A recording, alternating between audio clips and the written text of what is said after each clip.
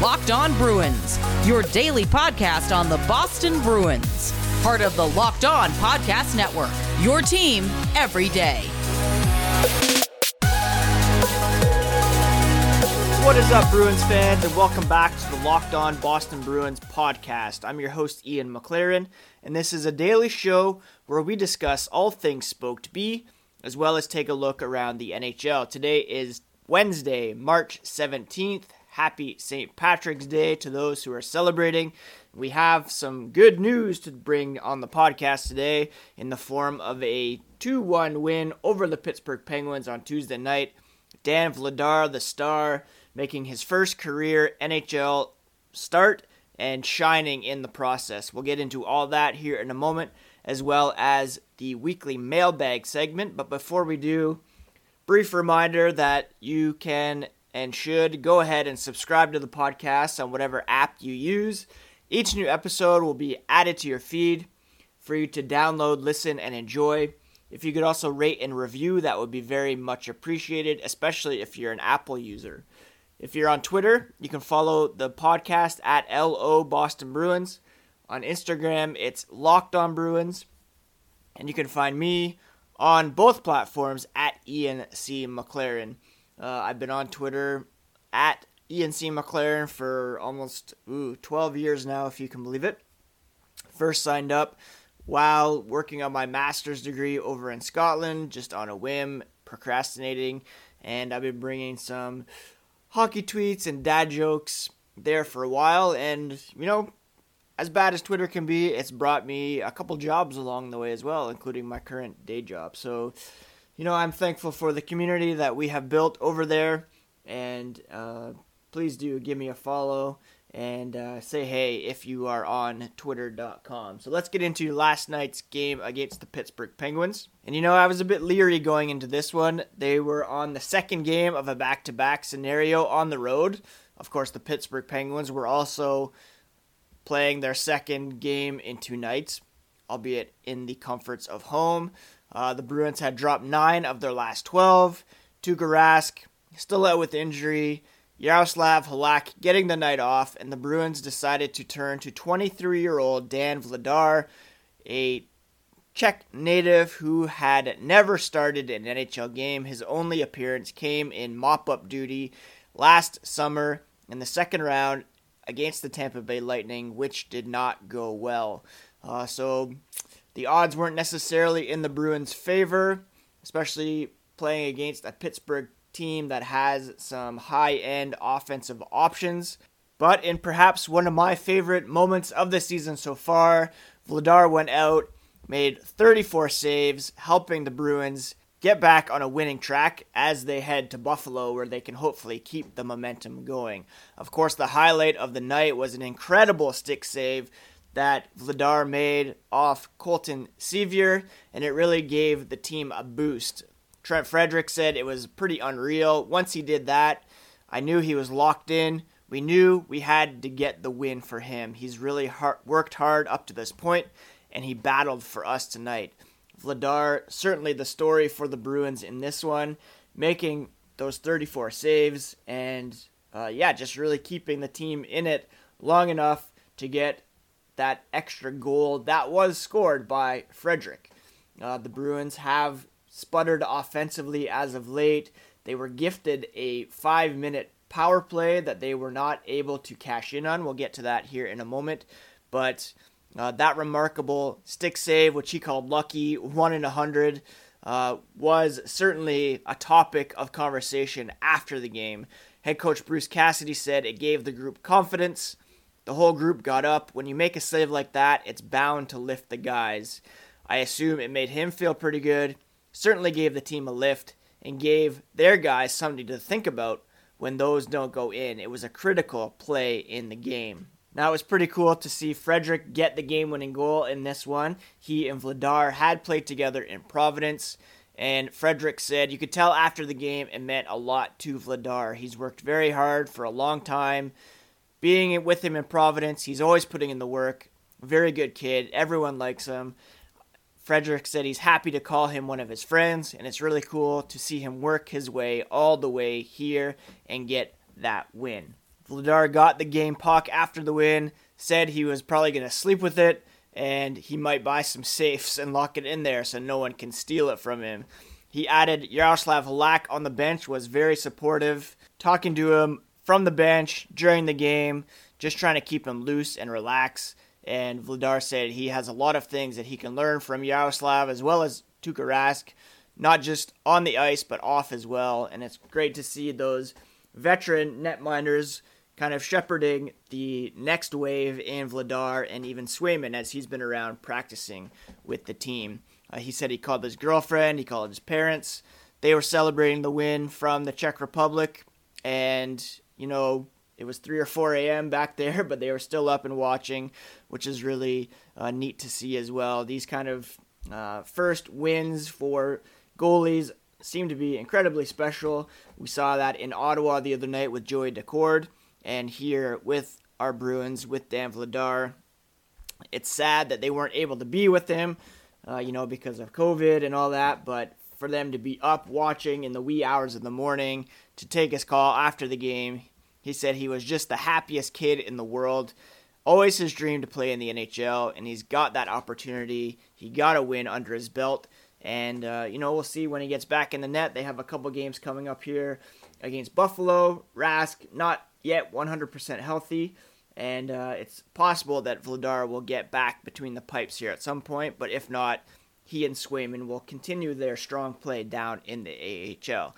Now, I did mention there was that 5-minute power play that the Bruins failed to cash in on. That came after Brandon Tanev leveled Jared Tenorti with a seemingly clean open ice hit that made Tenorti fall very awkwardly into the boards. Afterwards, Bruce Cassidy said it didn't look very positive. The outlook for injury, an upper body injury, possibly concussion, or, neck, shoulder, something like that. We'll get more on his status here coming up.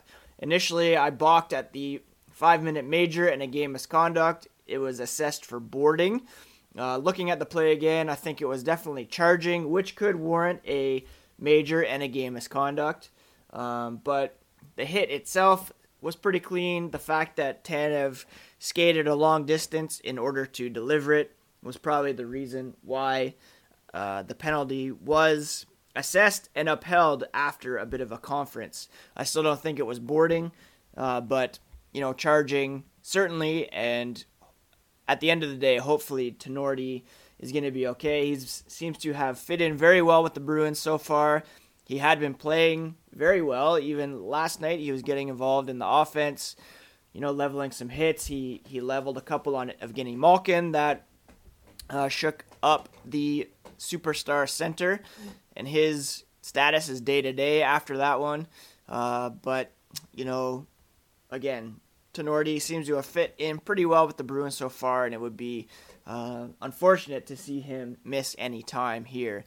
The Bruins were led in shots in this one by Nick Ritchie. He had 5. David Pastrnak with 4 of his own. Matt Grzelcyk with 3. He's always been getting involved in the offense lately since returning from injury. Brad Marchand with 3 shots on goal as well. I mentioned Frederic, his 4th goal of the season. And David Pastrnak added to his 13th on the power play in the first period. He now has 13 goals in 20 games. If you carry that into a full 82-game season, that would put him on a 53-goal pace, which is ahead of where he was last season. Obviously, he missed time. It's a shortened season, but still scoring at an elite rate. And the Bruins, of course, like we say all the time, are fortunate to have him in the mix. So, yeah, very encouraging win for the Bruins in some ways, in others not. There was only the one even-strength goal. They failed to capitalize on that 5-minute power play. The Buffalo Sabres here on Wednesday morning have fired head coach Ralph Kruger, and they're in complete disarray. So hopefully the Bruins can go into Buffalo and get a couple good wins coming up here and gain some positive momentum moving forward. But we'll preview that game tomorrow on the podcast and move into the mailbag segment here in a moment. But before we do, let's talk for a moment about Built Bar Madness. Now, Built Bar, of course, the best tasting protein bar on the market. It's low calorie, low sugar, high protein, high fiber. Tastes so good. Each bar covered in 100% chocolate, soft and easy to chew, but they're also great for the health-conscious person. Right now, it's Built Bar Madness, and we are helping them decide which bar tastes best. If you go to BuiltBar.com, you can vote for the best tasting protein bar. Today's matchup is peanut butter versus coconut marshmallow puff. So bit of a basic one in peanut butter, coconut marshmallow puff, mixing it up a little bit. Go and vote, and remember to use promo code LOCKED15 to get 15% off your next order. That's LOCKED15 to get 15% off your next order at BuiltBar.com. Check back to see who won today's matchup and who will become the best tasting protein bar. Now on this podcast, we're covering everything you need to know about the Bruins, but what about the rest of sports? Locked On Podcast Network now has you covered with the Locked On Today podcast. It's hosted by the great Peter Bukowski, and it's all the sports news you need every morning in under 20 minutes. Follow Locked On Today podcast wherever you get podcasts.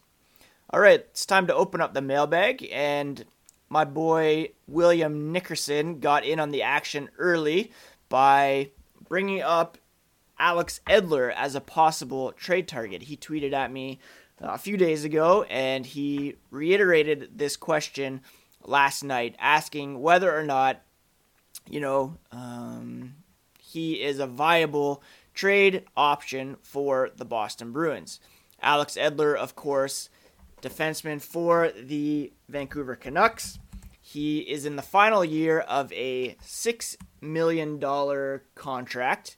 Hasn't looked particularly awesome this season. He only has 6 assists through 31 games. 34 years old, a veteran defenseman with a lot of experience. He would certainly be cheaper than Matthias Ekholm in the trade market. I think he would be a viable candidate to join the Bruins as a left-hand shot if he were to become available by the Vancouver Canucks. At Squill Bill said his question about Edler seems even more relevant now with Tinordi looking like he's going to miss time. I'd say, he's not the best in terms of possession numbers, 46.3 Corsi rating at the moment. In 2020, 2021. He is, but that might be more a result of the Canucks not being very good this season. Last year, in 59 games, he had 33 points, and, he can contribute on the power play, special teams. I think he would be a decent candidate for the Bruins if they are priced out of the Ekholm market. A couple weeks ago on TSN's Insider Trading, Darren Dreger said that no impending free agent in Vancouver is off limits to suitors. Edler does have a no movement clause that he may not be eager to waive, especially if it means going across the country and crossing the border. However, there could be some other options on the Canucks that the Bruins are looking at. Tanner Pearson being one. I think he would be a good young scoring winger to add, although he's not that young. He's 28, I guess. He had 21 goals, 24 assists for 45 points in 69 games last season. So maybe that's a guy that they would look at instead of Edler. But we'll see. Edler, like I said, he would be a good look on the blue line. Could come cheaper than Ekholm. And the Bruins, right now, certainly banged up on the blue line. And if the outlook isn't promising for guys like Tinordi and Carlo to return, then they may have to prioritize the blue line over adding some scoring at the moment. Next question comes from Steve McEachern at Steve J. MacE. What did you think of Oscar Steen's performance last night? Great question, Steve. I failed to mention Steen in the opening segment. He appeared in 9 minutes and 13 seconds last night. He recorded 2 shots on goal, threw out 5 hits as well. And I thought he looked pretty good. He had an opportunity to score on Casey DeSmith, kind of tried to sneak one in on the short side. Jake DeBrusk almost got his stick in there as well to bang in the rebound. I thought overall he looked pretty good. Didn't look out of place at all. Didn't get a ton of ice time, but I think he certainly warranted another look here against the Sabres in these games coming up. And I think his outlook is pretty promising as a long-term member of the Boston Bruins. He's got speed, he's got skill, a bit undersized, but he makes up for that in other ways. And, I won't take any guy out of the lineup who's getting the puck on the net with regularity at this point. 2 shots over that short amount of time is pretty good. And he had more shots than Craig Smith, who had 13 minutes and 34 seconds of ice time. Charlie Coyle had 16 minutes of ice time, including over 2 on the power play. He only had 2 shots of his own. Bergeron only had 1 shot. Corrali 1 shot. DeBrusk 1 shot. Kuhlman 0 shots. So Steen, I think, warrants some more looks in the lineup for sure. I thought he looked pretty good. Marco Originello asks, honestly, what do the Bruins do at the deadline? If they go all in, can they fix the issues they have at the deadline, or should they make minor trades and see what happens? I personally don't think they have the assets to trade if they want to go all in. Well, they do have some assets that they could trade in the form of, a first-round pick, which is always attractive in trade negotiations. There are some young players like an Oskar Steen, like a Urho Vakanainen perhaps, that could be offered up. You have guys like Carson Kuhlman, even Jake DeBrusk if they wanted to go big. I think they will be active at the deadline. I don't know if they, like you said, have the assets to go quote-unquote all in. Can you get all in my mind, would be acquiring a top 6 forward as well as a top 4 defender. And it's hard to see them having the assets to make both of those trades. You can only use 1 first-round pick in one of those trades. So unless you're going for, a team, say, the Nashville Predators, and trying to make a play for Ekholm and Philip Forsberg, then that would be going all in my mind, throwing in a first-round pick, throwing in some roster players and prospects, and really trying to load up for one more playoff run where you're guaranteed to have David Krejci and Tuukka Rask as members of the team to go along with what remains of the core. I assume Sweeney will make some deals. I don't know if there'll be big swings like that. You could see him just trying to add depth, depth scoring, reinforcements on the blue line. So that's kind of how I see him approaching the deadline at this point. Like I said, the deadline, April 12th, so a few weeks to sort things out. Maybe some more sellers will emerge. But, it'd be good to do something sooner than later, perhaps just to be able to integrate players into the lineup and maximize the time that they can get used to playing in Boston before the postseason. Final question comes from Brian Kane at BrianK9. Is a hot dog a sandwich? I'm going to say no. For me, a sandwich is one that can be open-faced. The fact that the bun used for a hot dog is one-sided, or not one-sided, but there's one opening for it, would suggest that it's not a sandwich in my mind. A sandwich, you'd also put some lettuce on it. You'd put other meats perhaps in there as well. So for me, a hot dog is not a sandwich. But thanks for asking. It's a timeless debate. Thanks for sending in those questions. As always, mailbag on Wednesday. So if you have one in the meantime, send it over, and I'll be sure to set it aside for next week's mailbag segment. BetOnline.ag is the fastest and easiest way to bet on all your sports action. Football might be over, but the NBA, college basketball, NHL are in full swing. Baseball's around the corner, as is the Oscars. You can even bet on awards, shows, and reality TV. They provide real-time updated odds and props on almost anything you can imagine. They have you covered for all the news, scores, and odds. It's the best way to place your bets, and it's also free to sign up. Just head to the website or use your mobile device to sign up today and receive a 50% welcome bonus on your first deposit by using promo code LOCKEDON. Bet online, your online sportsbook experts. Wednesdays on Locked On NHL, you can take a deep dive into the Western Conference with Sarah Avampado of Locked On Kings and Tom Gazzola of Locked On Oilers. Locked On NHL has you covered on Western Conference Wednesdays. Subscribe wherever you get podcasts. Let's finish off with some news and notes from around the NHL. Elliotte Friedman did mention our Boston Bruins in his latest 31 Thoughts podcast. He believes the Bruins are indeed in on Ekholm, who he calls the belle of the trading ball, which means high asking price for sure. The more teams that are in on Ekholm, the more the Predators might be able to fetch in terms of a bidding war. He also mentioned the Bruins as possibilities for Kyle Palmieri of the New Jersey Devils, who could hit the trade block.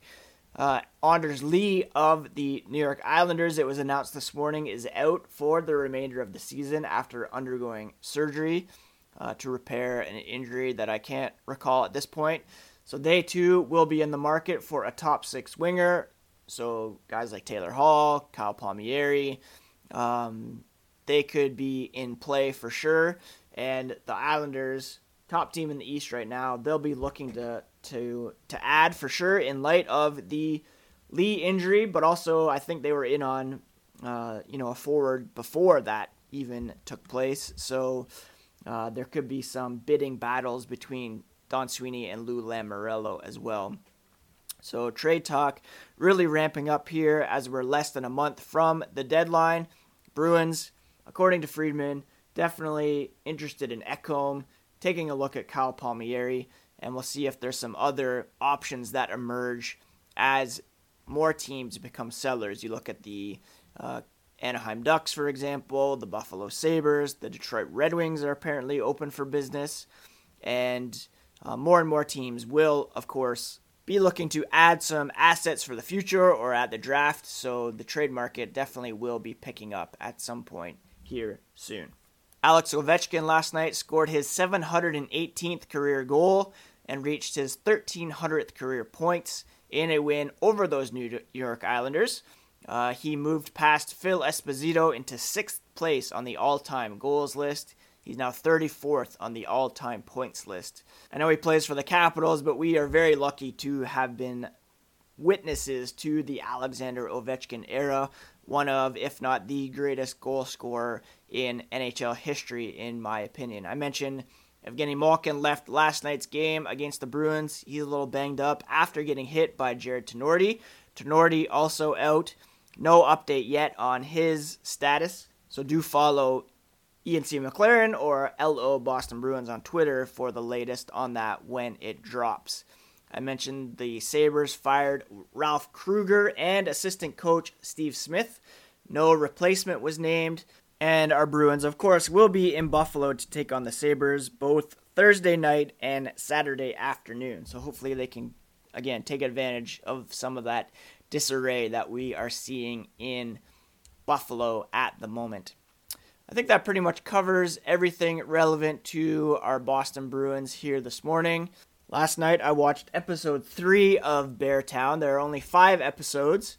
If you're not familiar with Beartown, it's a book written by Fredrik Backman out of Sweden. It's the best hockey book I've ever read, a hockey novel for sure, and one of my favorite books, period. There's an adaptation from HBO Europe that aired over there in October. It's now over here in North America.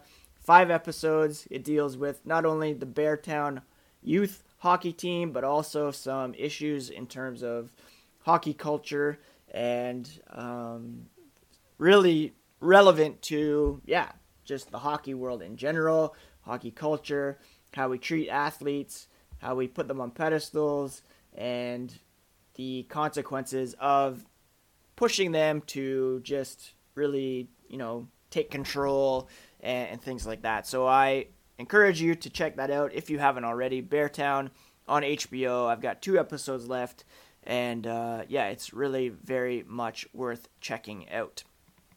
And probably watch episode 4 here tonight with the Bruins having a night off.